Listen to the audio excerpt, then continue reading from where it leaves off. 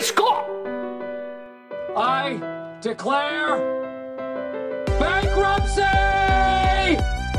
Bears beats Battlestar Galactica. Depression? Isn't that just a fancy word for feeling bummed out? Dwight, you ignorant slut! Not only the years we've been at war, but from the moment, as a child, when we realized that the world could be conquered. Welcome to Great Scott, the Office podcast. My name is Jay Ray. With me, my overexposed, super bright. I know. I was trying with the camera settings, but we've got a window. I've got a window right here that I need to get some blackout curtains on or something. All right. Yeah, there's no windows in this. That helps. Yeah, that's why it's nice and yellow. Yeah, yellow. There's that rap song about black and yellow. Black and yellow. Yeah. All right. Let's take it easy with the white guy saying colors out loud, because that's a risky business. This is Great Scott, a member of the Broken Jars Broadcasting Network. You can check out our other podcast, and I just uploaded a new podcast today called DMs Anonymous, where me and a couple other people will be discussing tabletop role-playing games as, encounters, things you deal with as a DM and prepping and all that kind of stuff. So it's up on the website, but we're still waiting for all the iTunes approvals and such. So you can check it out right now. If you want to wait till it's on iTunes, give it probably 3-4 days. I don't like it. I don't like it. Tabletop gaming's for nerds. Yeah, and? Well, I'm just saying. Wait, don't you go to PAX Unplugged every year? I don't really see how that's related to anything. No, it's true. No, that sounds dope, actually. Only a couple of the D&D podcasts I listen to, will have one-off episodes where they do a Ask a DM thing. Mm-hmm. And if you want, we have a mailbag section. So email us brokenjarsbroadcasting@gmail.com and ask your DMing questions. Yeah. We've got Andreas from the Dresden Files podcast, who is one of the co-hosts, and a woman named Ari. She is hardcore. She runs 5 or 6 games and plays in 3 others, and wow, so she's going to be our go-to. I think so. And I'm the noob here with only 3 years experience. I mean, you had some good stuff in the campaign I played with you guys. Yeah, it was fun. Yeah, the what was it? It was the grid paper with the space fighting. Yeah, that was dope. I dug it. But anyways, enough about nerd crap. Let's talk about The Office. More nerd crap. Season 9, Episode 3, Andy's Ancestry, directed by David Rogers, written by Jonathan Green and Gabe Miller. Yep. And this is, to me, one of the more iconic cold opens with Asian Gem. Yeah, it's pretty crazy to have such a late in the game cold open become iconic, but it's really true. Yeah, because you always see hey, I found Jim in this movie, and it's the other guy. I don't know. Right.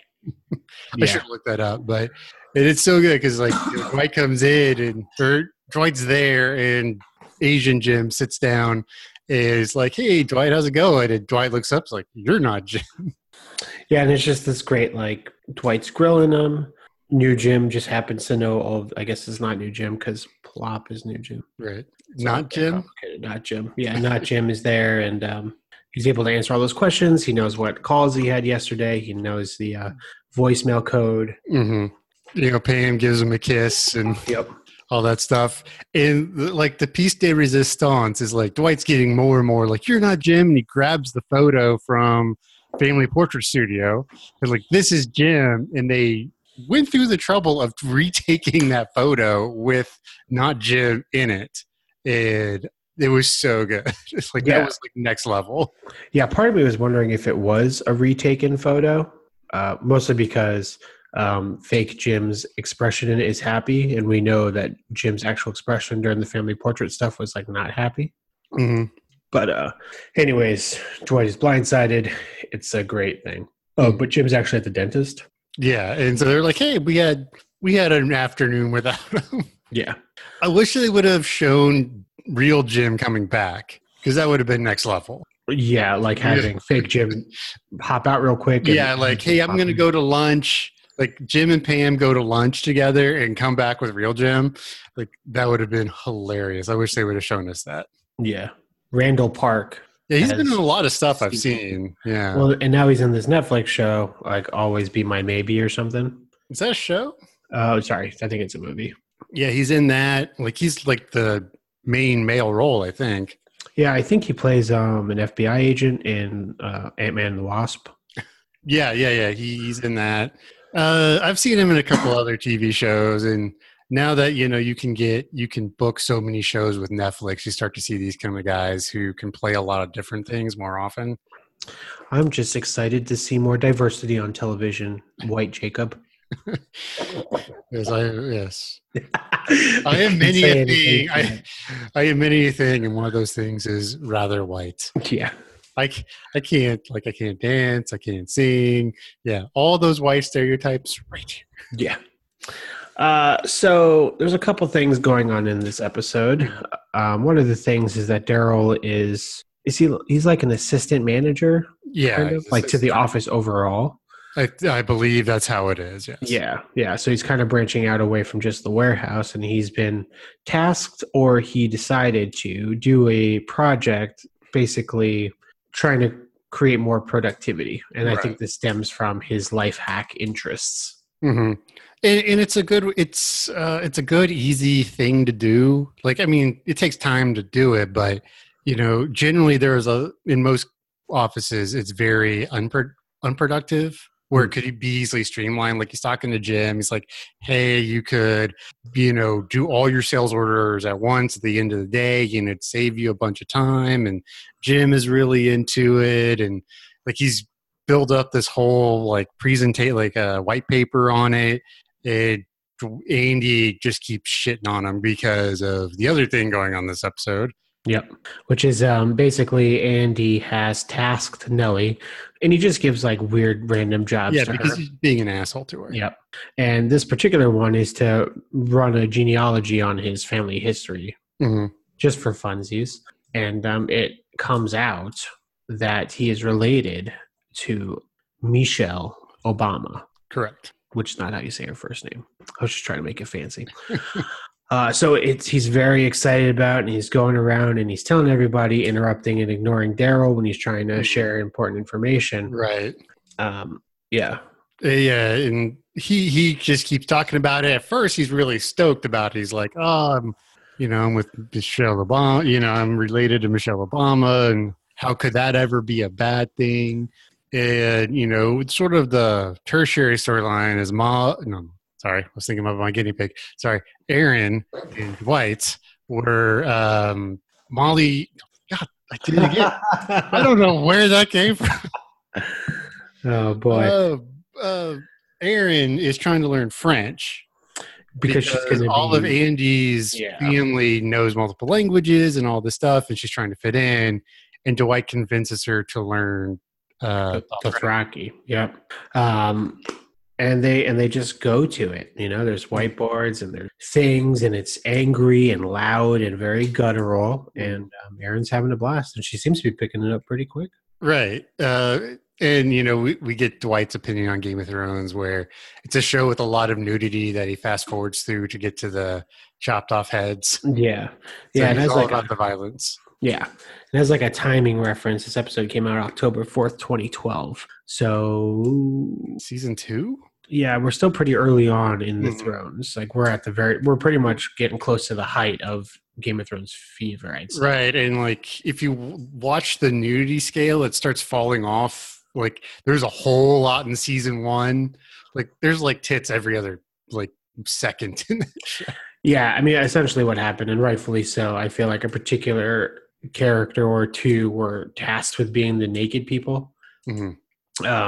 And eventually I think that actress was like, okay, that's enough. We've seen it. Like, let's move on now. Right. And I know the girl that plays Daenerys. Well, she's who I'm talking about, yeah. Emilia Clarke. She was like naked the whole first season, basically. And she's like, all right, that's enough of that. When they got picked up for season 2, she negotiated her contract. But there's still a lot of tits. And, well, there's a lot of prostitutes. Everything. Yes. And of course, the prostitutes start getting murdered, which is great justice to women characters on that show. And and then the people who run those brothels become people of importance and power, so they walk away from those brothels, and it's great. Yep. It's a real testament to how actual society works. There's a really funny song from the PDX Broadsides called "The Game of Boobs and Lies," and of course, it's about Game of Thrones. It's like in the Game of Boobs and Lies, everybody dies. Yeah, it's true. hilarious. You should check it out. If I remember, I'll put a link to the YouTube in the show notes. I probably won't, but I'll try. Yeah, that's fair. The other thing that's going on is you'll all recall that Jim told Pam what has been going on with that. He hasn't told her. He tells her at the end of the episode. So he's still trying to keep it. Yeah. And because Nellie wants to do some driving exercises with Pam because she's taking her driver's license exam in a couple of days. First, how did she survive in Scranton this long without a driver's license? So it's just billing cabs to Thunder Mifflin Sabre the entire time. That's true. That rural Pennsylvania is, not really, suburban. Really, if you're not in a metropolitan area. Yeah, there's a lot of big metro areas in the U.S. Really, if you're not on the East Coast metro area, you pretty much if you live in Dallas or Chicago, well, it depends on the part of Chicago, but Dallas, a lot of places, you have to have a car. I was just like, has she just been driving illegally? Yeah. Oh, that could be. It could be. But yeah, so she ends up in the car with Pam during their lunch hour, and Jim makes this really odd comment about how he's got something to do over lunch too. Yeah, salad or something like that. Yeah, and Pam gives this look that she's been giving all season about I know something's up. Yes, we've been seeing this look for a while, pretty much ever since the pimp who was taking her job showed up. I've already forgotten her name. Went to Florida, tried to seduce Jim. Kathy. I was thinking Karen. I'm like, that's not right. You said pimp. No. You probably meant something offensive toward female sex workers as opposed to the men who ruined their lives. So that's building, but to your point, that's going to get resolved by the end of this episode to some degree. Right. Information will be out there. Mm-hmm. The other thing, it's a small development. It's more of a little joke, but Dwight Jr. and Clark and Pete have started clapping for Andy randomly, mostly because they've realized that he responds positively to attention and praise. Right. So they're clapping as he's so they're just gaming the system, which is smart to do, and they all know Andy's an attention whore. Yep. So they're clapping as he's filling up water bottles, as he's pouring coffee. He sings a riff or something, finishes a meeting, and they're clapping. And they make this comment that they're actually unaware of what is impressive or not anymore. Right. There's this great line where what's weird is I'm starting to think everything he does is awesome. Yeah. It's I don't know what's real and not anymore. Yeah. So what ends up happening is as Andy is kind of bragging about his relationship possibly to Michelle Obama. And he's bragging about to everybody. Yeah. People start to accurately draw. I think it was really Oscar that really started it. Yeah, but everybody. This is the first one we saw start drawing the. Yeah. Well, so there's an implication that Andy's family were slave owners, and that having a relationship, having a familiar relation with someone of that background, right, would probably be from a slave owner to slave relationship. And if that was even consensual, probably not. There's just a lot of implications. Right. That saying, oh, yeah. Mm-hmm. And so he starts this reverse kind of thing of trying to get in, basically dig up dirt on other people. Yeah. So he goes to Nellie to do it, and she gets that text while she's driving.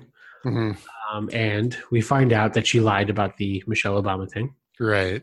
This is also where Pam and Nellie start becoming friends. They're hanging out, and they Pam really likes how fearless Nellie is and all of that. So it's a good sort of character moment there. Yeah, really, quite a few people start to turn and like Nellie. Jim and Dwight had that experience with helping her move. Mm-hmm. Pam has this moment here. Aaron's going to have a moment in the next episode. Right. And it's going to position her in a much better place in terms of how people feel about her. Yeah, With there's a lot of stuff going on. Like there's a lot of relationship going on in the next 2 episodes because there's a lot of friendships that really merge. Mhm. And there's a lot of like relationships that get off on that permanent dislike. Right. You know, especially in the next episode. But like I feel like, you know, Clark and Pete are starting to become friends now, even though like Clark or Pete kind of hates Clark, but kind of like, I don't know, you get that more buddy vibe feel to him. Yeah, I mean, I will say I think it's a little inconsistent because it was like just the last episode where Clark was trying to do some secret softcore porn thing with Aaron, and like now they're doing this buddy clapping system that they've created, which totally fine. If anything, it just almost feels like episodes were aired out of order, but or like right. Well, and you also see like Daryl's all getting on Clark about like, hey, you need to teach me PowerPoint. Like, yes, just do the tutorial. You are the tutorial. Yeah. And we've seen this from Daryl a couple times throughout. Like he gets real serious about his job. You know, he is really like up in Gabe's business to like do the minority training thing. Right. He talks to Joe about some like different things. He's got good ideas. You know, like he has these moments of like, I'm going to be really good at my job. Right. And you know, he starts doing it and he starts moving up. But he doesn't move up, I guess, as fast. Like he really thought he should have the manager job. Well, he says the higher his title gets, the stupider his job becomes, which I don't think is inaccurate necessarily. I do think that there's like this real talk, everybody listening out there, get ready for some real professional job advice here. I think there's like this pool of middle management that is just garbage because like you're not really in charge of anybody and you still have a million bosses, but like you're a manager. So you're in this weird place where like you are responsible for these things, yet you have no empowerment to do it the way you would have chosen to do it. So this episode is Daryl trying to take control of his thing, but he sees that Andy is a doofus and is not really going to let Daryl shine in that way. Yeah, in my career path, it's always been, and this is probably going to be true for a lot of people in different ways, is when you move from the technical to the manager, that big shift, you know, because you have the skills to do the hands-on stuff. Right. Like I would guess that like you're very much hands-on every day doing your job, you know, and you report to somebody who's not doing your job, but they're in charge of you. And it's that first shift that makes it really hard because generally when you make that shift, you get in charge of people who are like Pete and Clark who just, you know, they're peons and you're just there. Yeah. Yep. So it's great. And Daryl's like really just going through the motions of working in America. Right. Well, and I think it's like, he's like, okay, I'm going to do this. Andy's my friend. He's going to listen to me. I'm going to be able to make some good changes, all this other stuff. And then Andy just completely shits on him. That just, that's like the last straw for him. Right. Well, because we've seen Andy and Daryl develop a bit of a friendship, you know. Andy was part of the Christmas tree getting trip that made Daryl feel better after that weird interaction with his wife. There's the texting storyline where Andy's texting Daryl too much. So, like, there's like a friendship there. Well, there's also like, I mean, this was supposed to start as a prank, but there's a whole saber fire thing. And, right. Yeah, so they've bonded. And, you know, when Andy first became manager, he made Daryl his consigliere that I can't say ever. Yeah. I'm not going to try it after that. I'm just going to let everybody sit with your version of it. Well, and, you know, I said I wasn't going to say it again after last episode, but they're writing Andy to be an idiot. So, you know, it's at least nice to see someone have to respond to this change in Andy. Aaron responds to it. We'll see that in the coming episodes. But Daryl, who we've been with for a very long time, is now seeing this. Right. Especially, you know, because Daryl, he was supposed to have 5 minutes to like pitch his idea. And he come in earlier and giving him the binder. Right. And all you see is like Andy's crap all over, coffee stains on it. And he realizes that Andy's always going to be more involved with himself than work. Yeah. And I sort of got the impression that Daryl was just like, I'm not going to do another Michael Scott. Yep. So, I mean, we'll skip ahead a bit, but so Daryl ends up going to the warehouse to kind of like look over things and reflect on his life. And Jim, being in Daryl's office, looking at his own like productivity thing that you mentioned, goes down there to kind of console him. Well, see, you know, the way I read it, right, it's two things. He's got double motives. Yeah. Right. Because he could hear the whole conversation with Andy because their door was open. Right. And so he definitely had that look of, this guy is smarter than people give him credit for. I'm going to steal him. Yeah, I mean, because Jim was part of that meeting to interview people. Right. So he knows that Daryl had potential. It's why they wanted him to come in. Daryl messed up that interview, to be fair. And actually, he messes up the other interview that he'll have for Ackley, showcasing that Daryl's just not good at interviewing. It is a skill. It is a skill you have to practice. Yeah, it's like taking tests. You don't actually need to know anything. You just have to put the right answers. I'm terrible at tests, man. See? See? I'm great at interviewing, though. But, I have a pretty successful career and a fairly smart dude. But, like, my SAT was like a 10-10. Like, it was awful. Did you take the new SATs or the original old SATs? SATs when it was just like 1,600. Yeah. I took the year I took SATs was the year they switched, and they switched on the like the calendar year. So like I took the old SATs before Christmas, and then I took the new SATs after Christmas. Mm-hmm. So I had both the 1,600 and the 2,400. I don't know what I got, but I'm just sharing information, which just gapping generations. Well, so you're saying he's headhunting. The other thing I think too, though, well, I do think Jim's trying to make Daryl feel better because they are buddies. Oh, yeah, for sure. But it is I have an opportunity for it. Well, I also think, though, it's Jim trying to bounce off his pitch to Pam on Daryl. He's like, hey, what if there was a better job? What if it's in this great town? What if it's doing this great thing? What if there's a lot of money? Doesn't that sound great? And Daryl's like, yeah, that sounds great. And then Jim kind of gets in his own head. He's like, yeah, see, of course. It's not that far. I could commute. Yeah. So it's kind of like having a conversation with himself.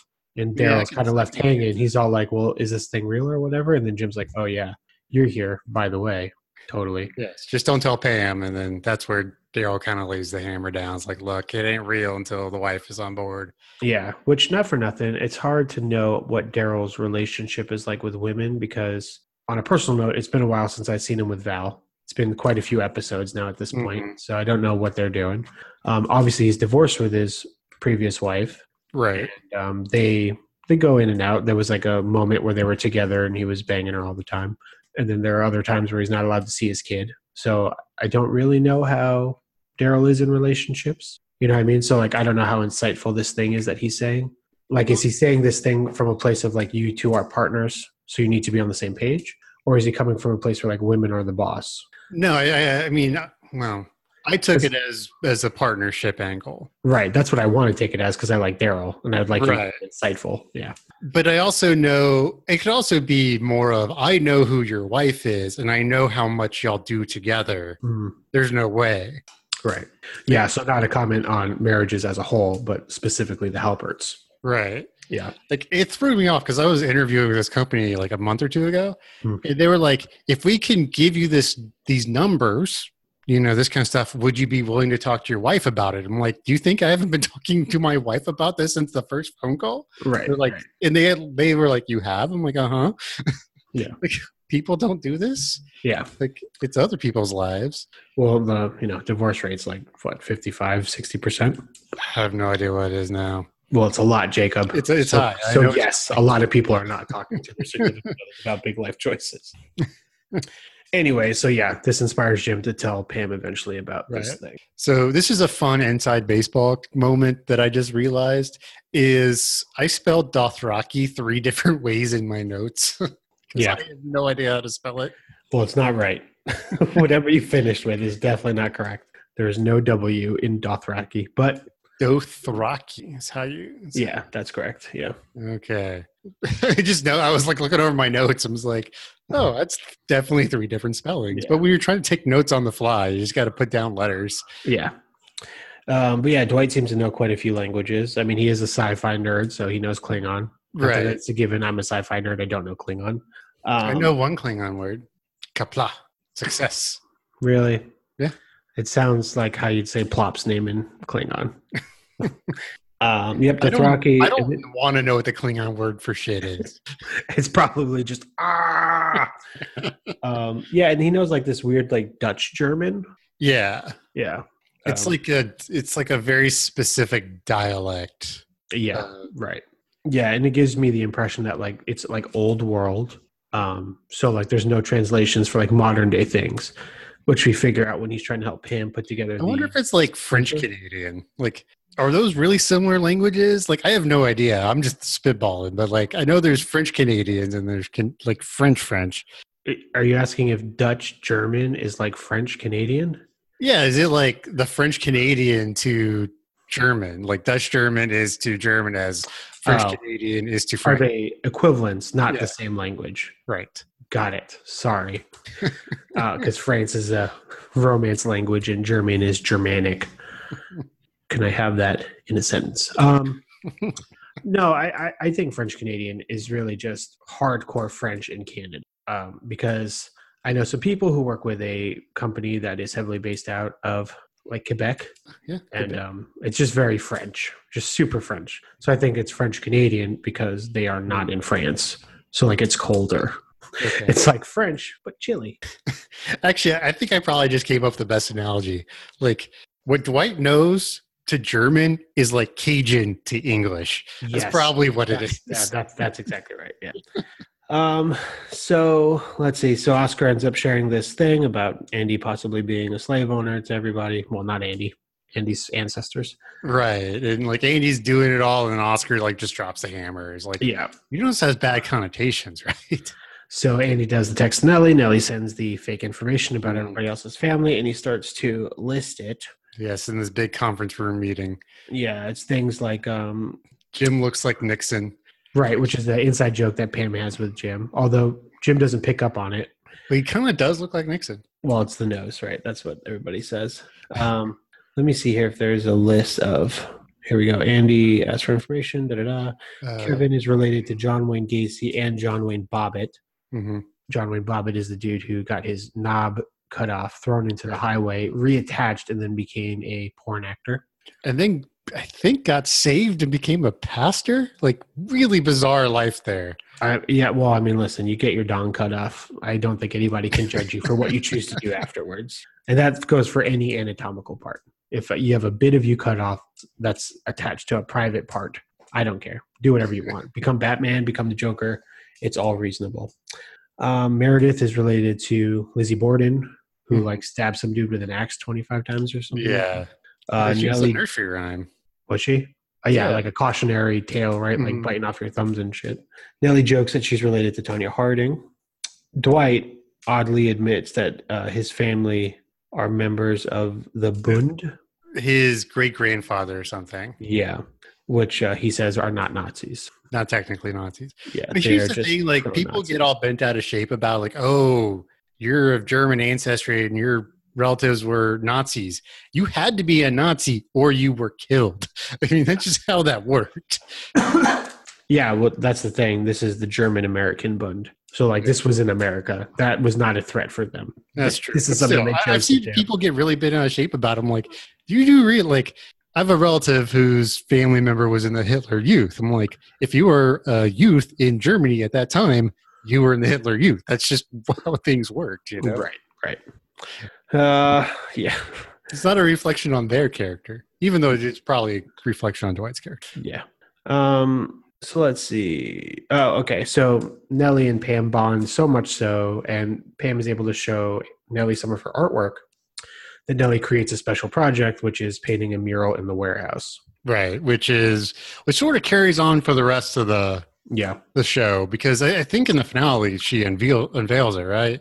Mhm. Like they have an unveiling party. Yeah, or or like the second to last episode. It's very close. And Yeah. like a couple things come from it. I think a warehouse worker defaces it at some point. Oh yeah. Storyline. I think that's when Brian becomes more involved, actually. hmm So that's setting up that.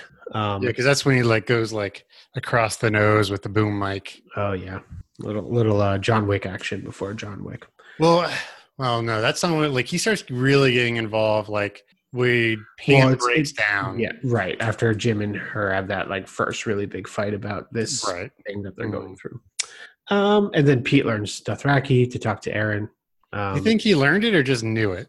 No, I think he learned it because he tried to say hi to her earlier in the episode, and she yells at him in Dothraki, and he kind of looks a little confused.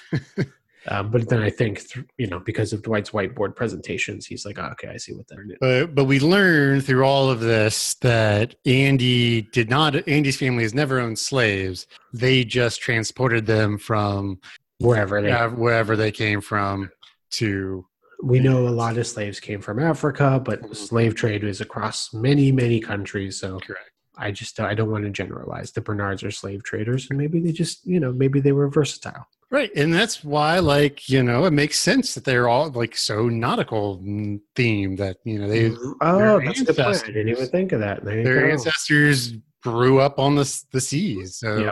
Yep. Like a racist Moana. So what did you think of this episode? I liked it. It's fun. All the subplots really intertwine really well. I think it's one reason we weren't very chronomic. Right, we didn't go in any order. Yeah, like that. Yeah. So we, but yeah. So I enjoyed it. So I gave it a 3 out of 5. Fun facts: Game of Thrones is only the 7th highest rated show for the most nudity. So as shows with nudity goes, it's not that high. Care to take the guess at number 1? With nudity, I'm going to say Spartacus. No. I mean, it's got to be one of those like premium channel shows, I'd guess. Mm-hmm. It's not Breaking Bad. It's not Walking Dead. I mean, I guess it could be an older show. No, I got nothing. Shameless is number 1. Shameless. Okay, there you go. Which is a great show, but there's a lot of nudity in that show. My mother watched it, and that means it's not cool. So what did you think of this episode?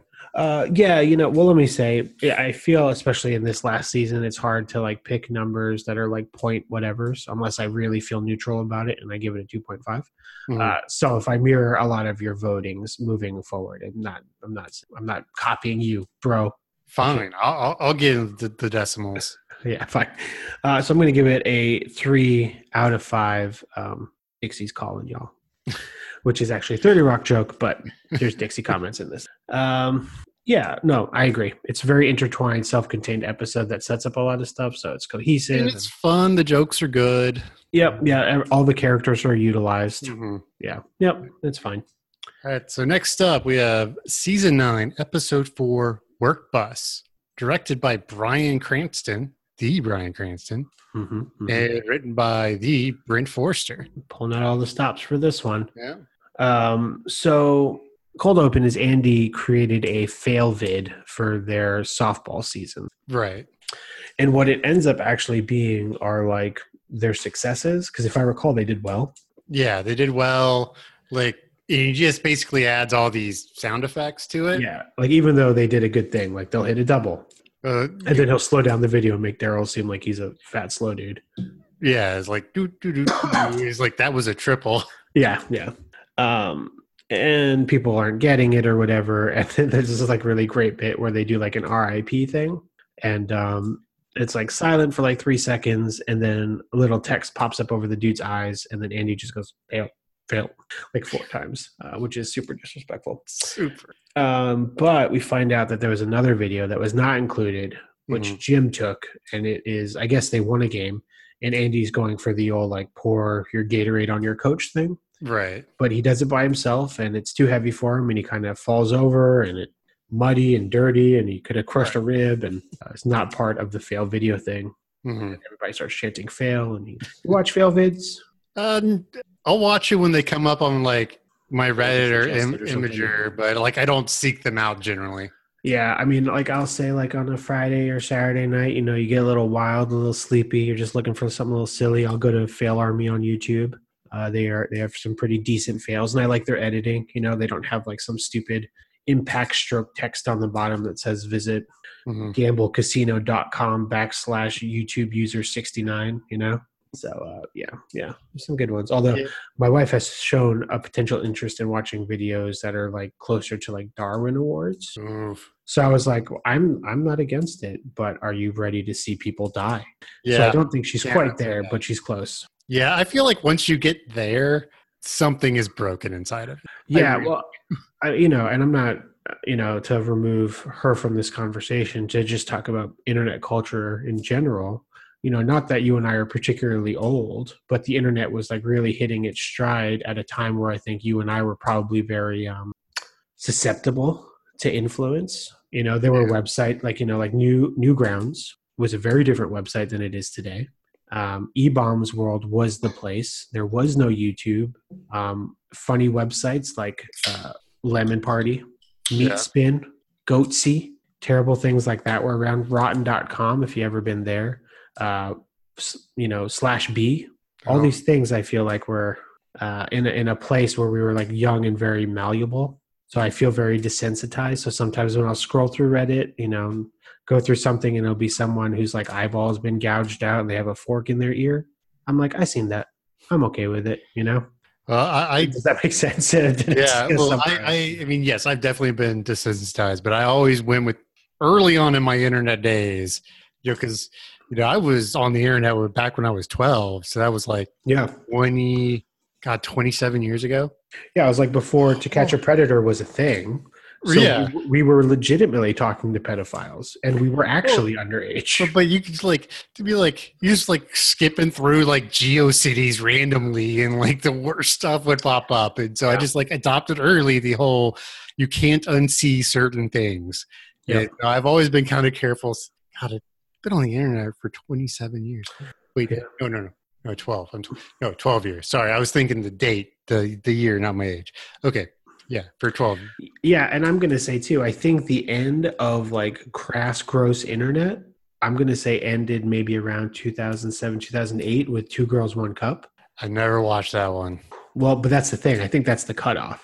Well, and I think Then people were like, I've seen enough internet. Well, and part of it's so much of around that time, so much of our internet started getting centralized around Facebook and Well, like MySpace, social media sites that Facebook, monitor Twitter, that kind of stuff. So it became this less of a wasteland. Right, because there were like moderated places. Right. Yeah, it's true. Anyways, so That's a deep dive. So fail videos are nothing compared to what fail videos were back in the day. It was a freaking You still see some that are pretty bad. yeah.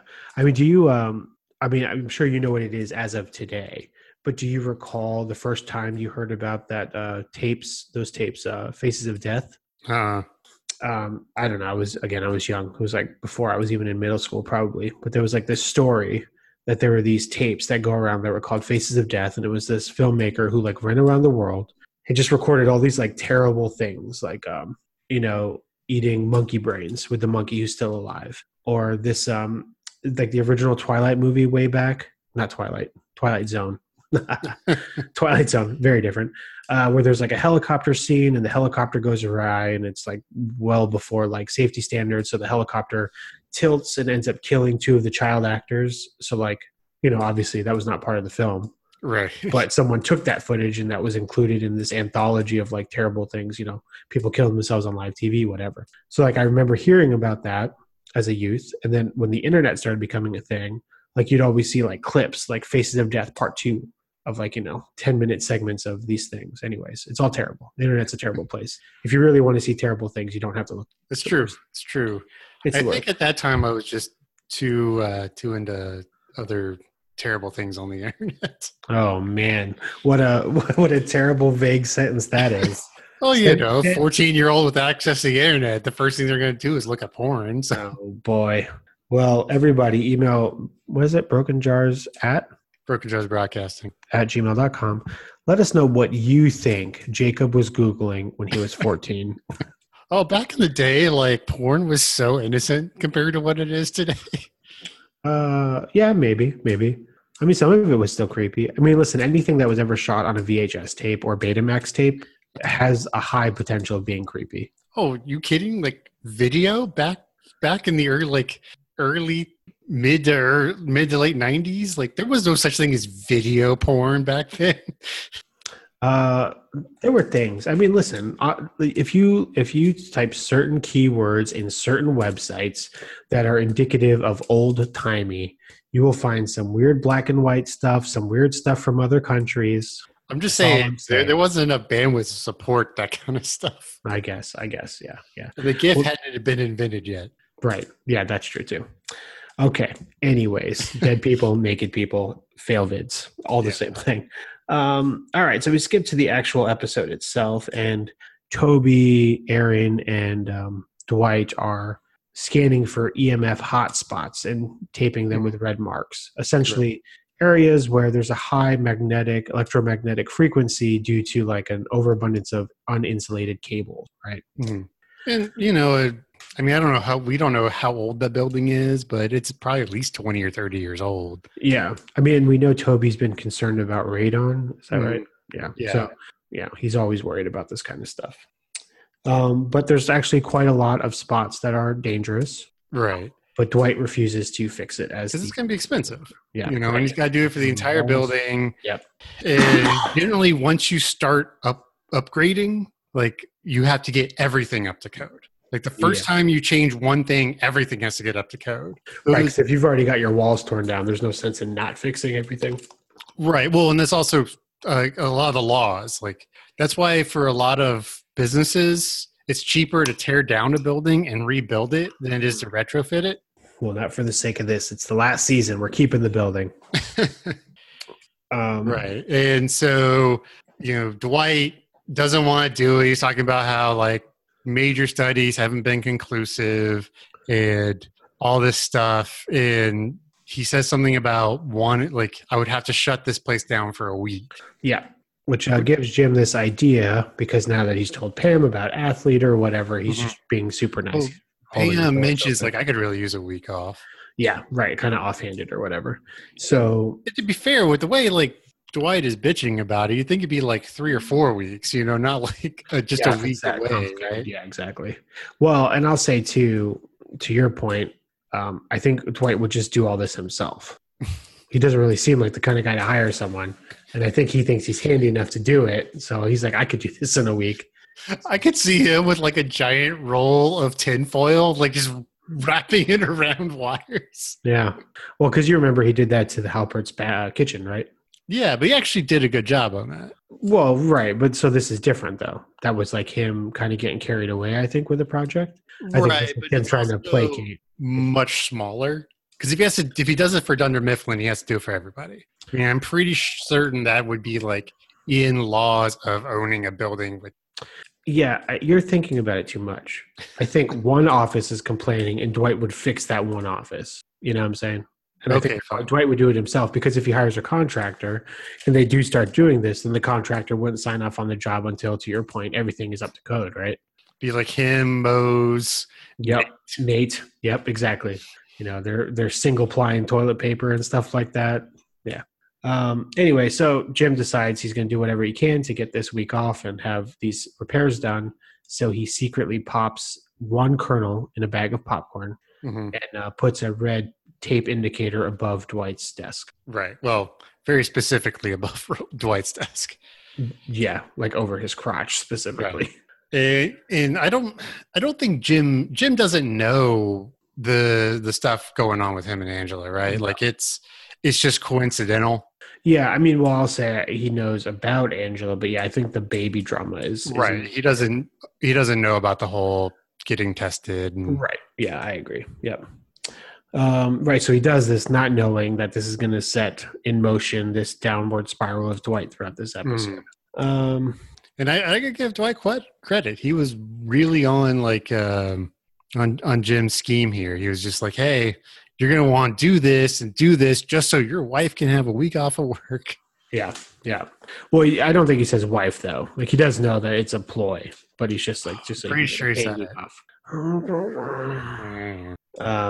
Anyways, so yeah, it ends up working. And so they think they're going to get the week off. But what ends up happening is, as per the agreement, the landlord has to offer up a temporary workspace while this is happening. So he gets a work bus, whatever that is. I know the answer to this question, which is plot. But why didn't he just be like, hey, work from home for the week? I mean, that would be super easy. Well, that's what Jim was hoping for, right? Like everybody go home. Well, he was telling Pam they were going to take him up to the lake or whatever and do all that and stop by Laverne's pies and tires fixed also. Yeah, but like you recall Office Olympics. Mm-hmm. Jim like orchestrates all these games or whatever after already visiting everybody to try them, does them, almost finishes the whole ceremony, and then he says he got just as much work done that day. Right. Plus he did that stuff. So I feel confident that if Jim had a week off, he would just fucking do it all Friday night. I just dropped a hard F for no reason. It's Monday, everybody. Deal with it. Yeah, so I think that's what he would be banking on. He could do a week's worth of work in 2 hours on a Friday. Or just a couple hours in the morning or something. Yeah, exactly. It's like whatever to him. Yeah, and sort of the secondary plot that runs parallel to this is Nellie really wants a baby. Mm-hmm. We saw this earlier in season 8 with the voicemail because there's the adoption agency rejecting her. So I guess she's trying to go. I think the big difference here is she's trying to go through the state instead of a private adoption agency. That's why she's got to fill out all the forms. Right. And Erin really loves this. That she, wants to adopt a child, because of her issues, and right. If we recall, she was an orphan. She was an orphan who wasn't adopted. So to see someone so ecstatic, blah blah blah blah blah, really good. Yeah. But the work bus shows up, which is basically a converted school bus. Yeah. It's like a hollowed out Winnebago or any one of those things. Like, it is not up to the task to do the job that it has been hired to do. Right. It's super cramped. Like, there's not enough room. They really need like 3 work buses. Yep. Right. I know. And then also, too, not for nothing, wouldn't have been cheaper just to get temporary trailers or whatever. But whatever. But again, plot. So it's the bus. They're all in there. Everybody's kind of miserable. It's too tight. It's too close. People are touching each other and stretching and talking on the phone, and hilarity. It was so funny. In like Jim, maybe this is where he talks about it, or Dwight talks about it, but Jim is like, I'm just telling Pam I'm sorry, and like ends up, Angela goes for paper and dumps coffee all over Pam, and Dwight's all smug about it. It's like, you tried to do this and it didn't work, and now your wife is dripping with beverage. Yeah. And Jim kind of loses it. Yeah, because from Jim's point of view, this is just like the culmination of all the times Dwight has just been a dick for no reason. Right. So he basically incites a riot and kind of goes over Dwight's head to Andy. Right. And it's like, let's keep working, but let's go somewhere fun, i.e. pies, also fix tires. Do you have any of those weird combo shops near you? Yeah, I think it's a little too metropolitan to have like creepy stuff like that. Well, there is a Polish deli because I live in a very Polish town. Mm-hmm. That's called like Super Deli Polish. So it in and of itself is not weird, but the name is not great. Yeah, near us we have Hank's Burgers, ice cream, and Mexican food. Oh. Okay. Yeah, I mean, we have a place called Cake and Cone that also sells hot dogs, but that's basically what Dairy Queen does. Mm-hmm. It's the Mexican food part that throws me. If it'd been like burgers and ice cream, like, yeah, that makes sense. Yeah. Or burgers, ice cream, and hot dogs, that also makes sense. But Mexican food, it's just really random. Well, there is a town that has a lot more independently owned restaurants, like just next door, but I'm scared to go to that town. So I don't go there, but it's very possible that they have like, tacos, fries, and beepers or something. Something fun and topical like that. Yes. I mean, if you know how to fix tires, why not? Why not? Travel, right? Yeah. Well, you're already outside or whatever. Mm-hmm. I mean, they don't say if they have tires. Are they patching the tires? Are they just replacing? It says tires fixed also. So I'm guessing it's just like patching tires. Yeah. But Andy's like, yeah, let's go. And they head out. And just for what it's worth, as we're keeping track of characters all the time, Clark and Daryl stay behind. Yeah, they're sitting out by the building. They're like, oh no, stop. Yeah. Wait. Oh, it's too late. Yeah. And I wait for about 5 minutes, get in my car and go home. Yep. Yeah, this is not too dissimilar from the fun run where people are like intentionally not participating. Oh, okay. Creed, Oscar, and Stanley. I don't think this was intentional. Like, I think they were just getting air. Yeah, because they didn't know that the bus would drive away. Right. Exactly. So they start singing this song, and I don't know. I was a very punk rock asocial child. Is Shibuya Roll Call something that people know? I had never heard of before this ever. Like, I remember watching this for the first time going, what the is this? Like, yeah. All right. Well, here's a fun thing, Jacob. Mm-hmm. Let's do it. Oh, God. Could you come up with something on the spot the way that Kevin had to? And would it be better than Kevin's? No. Just do the thing. You don't have to sing it. Oh, but I like, was it? My name is Jacob. Yep. And it's supposed to rhyme, right? I don't think so. Because all Pam's stuff did. Well, she's artsy. Rhyming is a very artist thing to do. Let's see. So, like, yeah, I know it's totally on the spot. Didn't write anything. That's why I'm asking. My name is Jacob, and I like to podcast. And I'll have a beer with you at some point. Shibuya? I don't know. Wow, that was not good. That was not. I told you, man. Like, I was screwed. Let's see. My name is J Ray. Yeah, I curse a lot. Yeah, I paint my nails. Yeah, and I smoke. Jokes. That's what I got. It's the last one that's hard. It is the last one. Yeah, and you're right. I do think the last one has to rhyme. But Kevin's didn't rhyme. I think that's what was in my right. And that's why it was funny. It's like, my name is Kevin. Yeah, that is my name. People call me Kevin because that is my name. Yeah, exactly. Man, not for nothing. Kevin's was bad, and the version you just did was just a little bit worse because you kept adding extra syllables. Hey, man, I can't sing for shit. I mean, Totally fine. like, that is one of those things I have no illusions about. Like, I'm not one of those people going on to like American Idol thinking I'm like the shit. Yeah, and being terrible. No, I'm just. that's fine. That's fine. Thank you for doing that service to the country. So Nellie goes up to Andy to ask him to sign a document that's an employer referral. Well, yeah. Earlier she'd asked for it, and he was like getting bitchy about it, but it was like, fine, I'll read it. Yeah. So she fills out the forms and she writes a thing and she gives it to him and he skims it very quickly and he's like, this is not good because you omitted all the things, that you're a liar, that you're a stupid face, whatever. Right. And this is after Aaron had helped her fill out all that stuff in a way that would be pleasing to the government. Right. So he says no, shuts his curtain or whatever. He's a super like, bad, just the worst. Super mean to it, yeah. And I don't know what it is, but his meanness to Nellie is not funny in the way that Michael's meanness to Toby was, even though I would say they probably crossed the same lines. And it could either be because Nellie is actually hurt by it in a way that Toby has like acclimated to being pooped on all the time. But it's brutal to watch Andy do this to Nellie. In a way that we haven't seen really. And this is probably a writing thing, but I think Michael was designed to be funny, and Andy was designed to be mean. Right. Like there is nothing redeemable. Like there's just nothing redeemable about it. Like And I think it was in the previous episode, but here's a good example is like Toby does something Michael doesn't like. Michael goes, "Why do you choose to be the way you choose to be?" Right. And then Toby says barely anything. It was at the beginning of this episode because Andy comes in and is like, "Are you checking for beehives?" Yeah. And Toby's like, do you think I have something that measures beehives? Yeah. He's like, and Andy's like, "Why don't people kill you every hour?" Right.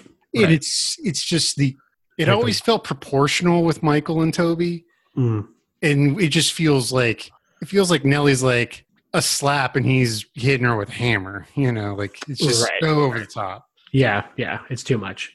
Because the other thing too is like Toby's life doesn't seem that sad in the way that they've painted Nellie's life in a very short time to be kind of not good at all. Mm-hmm. Right. Yeah, we never see the depth of Toby's relationships, right? That we do. Like even the brief time with Nellie, with the whole magician welcome party thing. Like we see a lot of her life right there, and with the voicemails, we just never see that kind of depth with Toby. Right. Yeah, that's true. So that doesn't go well. She goes back to tell Aaron that it didn't work out, but then Aaron doesn't take it very well. So Andy overhears this crying, right, and goes up to the front of the bus to make a crack, really at Nellie's expense. But Pete is there and says it's not Nellie that's crying. Right, and this is like the moment when I think Pete is like, I'm gonna take Nellie away from him. I mean, I think that look of just, I will murder you. Yeah, because you've hurt this person. I don't think it's that much, but I do think it steals his resolve to be like, it's worth me continuing to hang out with Aaron because she may not be with Andy forever. Right. I don't think it's a theft thing, which I think Jacob often goes to, listeners. Jacob is always like, listen, we're about to have a showdown in the cafeteria. Faculty advisors be damned.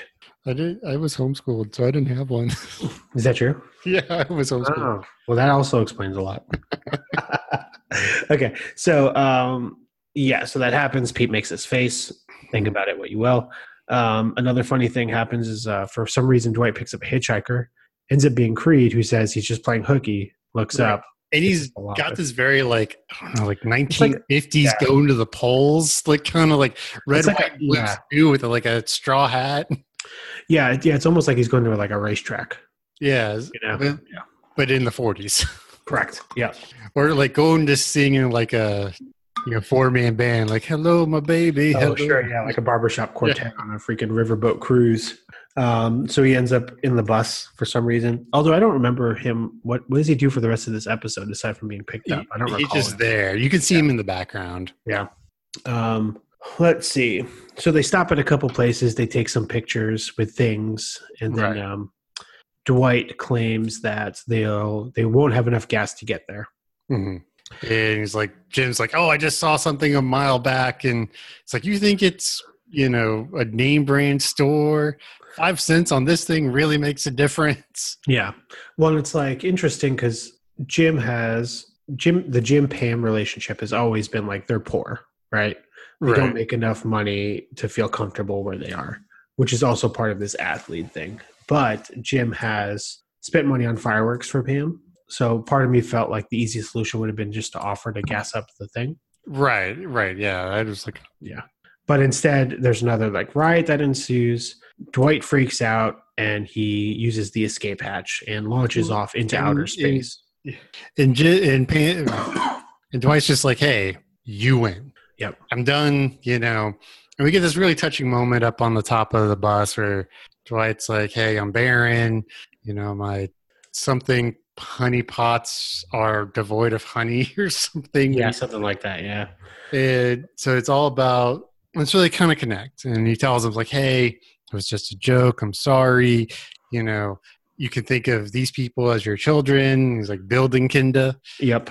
And so it was a really nice moment. Dwight's like, "Fine, we're going to get you your pies." Yep. And during all of this, we realized that when it comes to pies, Kevin is very, very good at math.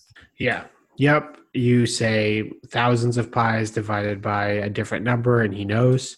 Mm-hmm. And even though he said that answer, Oscar goes, "Okay, what about salads?" He's like, "Carry the 4." It just doesn't work. Yeah. Which is great. It almost makes you wonder if from that point on, the rest of the accountants just say everything is pies. That's what I would have Kevin done. becomes like the best employee ever. Yeah, I would have changed all like the dollar signs on his forms to like pi signs. Yeah. Then it would have worked. Yeah. Not like pi, not like 3.14 pi, but pi. There was a funny bit where Dwight says, "You flooded my building with radiation as a prank. Mm-hmm. It's your best one." And Jim just goes, "I'll take it," even though he didn't. Right. Well, and one thing, I wonder if it was sort of an inside nod to pi, but the problem that Oscar gives Kevin, its answer is 314. Right, which is pi. Right. So I was wondering if that was like it must have been because like the first number he gives, like those numbers are so random. right. Yeah, so it's like, why not work backward to pi? There's another good bit during the touching moment where they're talking about positions to impregnate your significant other. He's like, "I do it only the normal way. You probably do it a weird way, like a lady on her back." No, he was asking how they got pregnant. He was like, "Normal lady on her back." But you did lady on her back, freak. Yeah, well, that's what's funny, right? Because it's reverse would really be like what is traditional. Oh yeah, because like, in modern society, vanilla sex is a missionary or whatever. That's right. Yeah. Dwight says she'll get Pam a rhubarb pie, who Pam has said a couple times in this episode that rhubarb is the one she doesn't like. And and then everything just kind of fixes itself. Dwight takes charge, drives them to the pie place. They make it before it closes. Andy feels bad, and he makes a couple edits and signs the recommendation form. Right. Kevin has a weird moment that comes out of nowhere, but it's still funny that he insults Oscar by saying, "I insult you," so that Oscar would throw a pie in his face. Right. That's pretty much the it just ends, right? Like it just goes. Just really wraps up all at the same time. Yeah. It's not that it's a bad thing, but it's just kind of how the episode goes. Yeah. I mean, and what does this really set up in motion in the future? It's Nellie adopting a kid. Trying to. And It's that's why she steals the baby in Yeah. the finale, which I have a lot of questions about that. Yeah. It's this rift between Andy and Aaron and Pete Mhm. kind of popping in. Right. It's this guilt that Jim still feels about Athlete and Pam's reservations about it throughout the whole thing. Mhm. And then, now Jim knows about Philip. At least that Dwight thought that Philip could have been his kid. Right, and that there was another round of the cheatings. Yeah, that's right. Yeah, because we're coming up to like the boat, which is coming up, and here comes Treble. And I think what we're seeing a lot of here is just a disintegration of Andy's psyche. Yes, it's great. But yeah, he's going through some stuff. It's fine. Because- We'll talk about it. Because we see how much like Andy's dad shits on him. And so I wonder if, because he's becoming more and more unfaithful to the family and is about to literally leave them high and dry. I wonder if he's getting in like extra shots just to be meaner to his family that he apparently doesn't like very much. Andy's dad. Yeah. Yeah. Yep. Yeah. I don't know. Yeah. I mean, they try to do it in a way that feels organic, and I still feel like it all feels shoehorned in. I feel like they needed Andy and Aaron to be separate, and they needed to get Andy to this place so they could do the David Brent UK office thing, which is what he ends up doing in the last episode. It's all fine. It's fine. See, I felt like it was pretty organic, but I never liked Andy all that much in the first place. Well, that's the problem. You homeschooled son of a bitch. All right. So what'd you think, bud? I like this episode. It's a lot of fun. The work bus thing. We always talk about getting away from the office, and so they're all together. I mean, pretty much the entire crew is there. And I don't know. I just like it. It's sort of a bottled episode, because it all takes place in the bus. But I gave it a 3.5 out of 5. We'll be lucky to get pumpkin. I like it. Because as we all know, banana cream is the first to go. Yeah. I think I give it just a straight 3 out of 5. Get glue. Yeah. It's not bad. I mean, honestly, this season is fine. It does things that I don't like, but that doesn't mean it doesn't do them well. So I'm going to try not to let that affect my judgment. That's good. Stupid Bryan Cranston. I mean, the first half of the season is pretty rough because they're trying to like get all the pieces in place, go for the finale. Right. And they definitely push pretty hard to make sure some of those pop into place. Yeah. Yep. It's sort of like, hey, this letter doesn't quite fit in the space, but we're going to keep shoving it. Right. Yeah. It's like when back in the day when they were trying to save money on print advertising, they dropped the U in color and humor. And now Americans just spell it shorthand. That's what The Office did. They took a good thing and they fudged it. They didn't kill it. They just did. But it does get better in the back half of the season. Yeah. Yeah. There's a lot of good fan service and callbacks. Anyways, I guess that's it for this week. Yeah. Check out our Patreon, patreon.com/broken jars. I'm at Jacob Ingalls on Twitter. Yep, J_Ray on Twitter. Follow me if you want to hear random out of context comments about wrestling. That's what I've been doing. All right, well, we'll see y'all in 2 weeks. Yeah, that's the dream. Yeah. Ooh, maybe not. Maybe not. Maybe 6 months from now. We'll see. That's my wife's birthday. Bring her on. Special guest. Her sister's going to be here too, so I may not. Full panel. Maybe we could do it early. Maybe we could do it on like that Saturday. Okay, I go to church on Saturday. Just kidding. I believe in Satan. Okay, that's gonna do it. That got deep. It did. All right, thanks everybody. See you next time. Bye. Bye.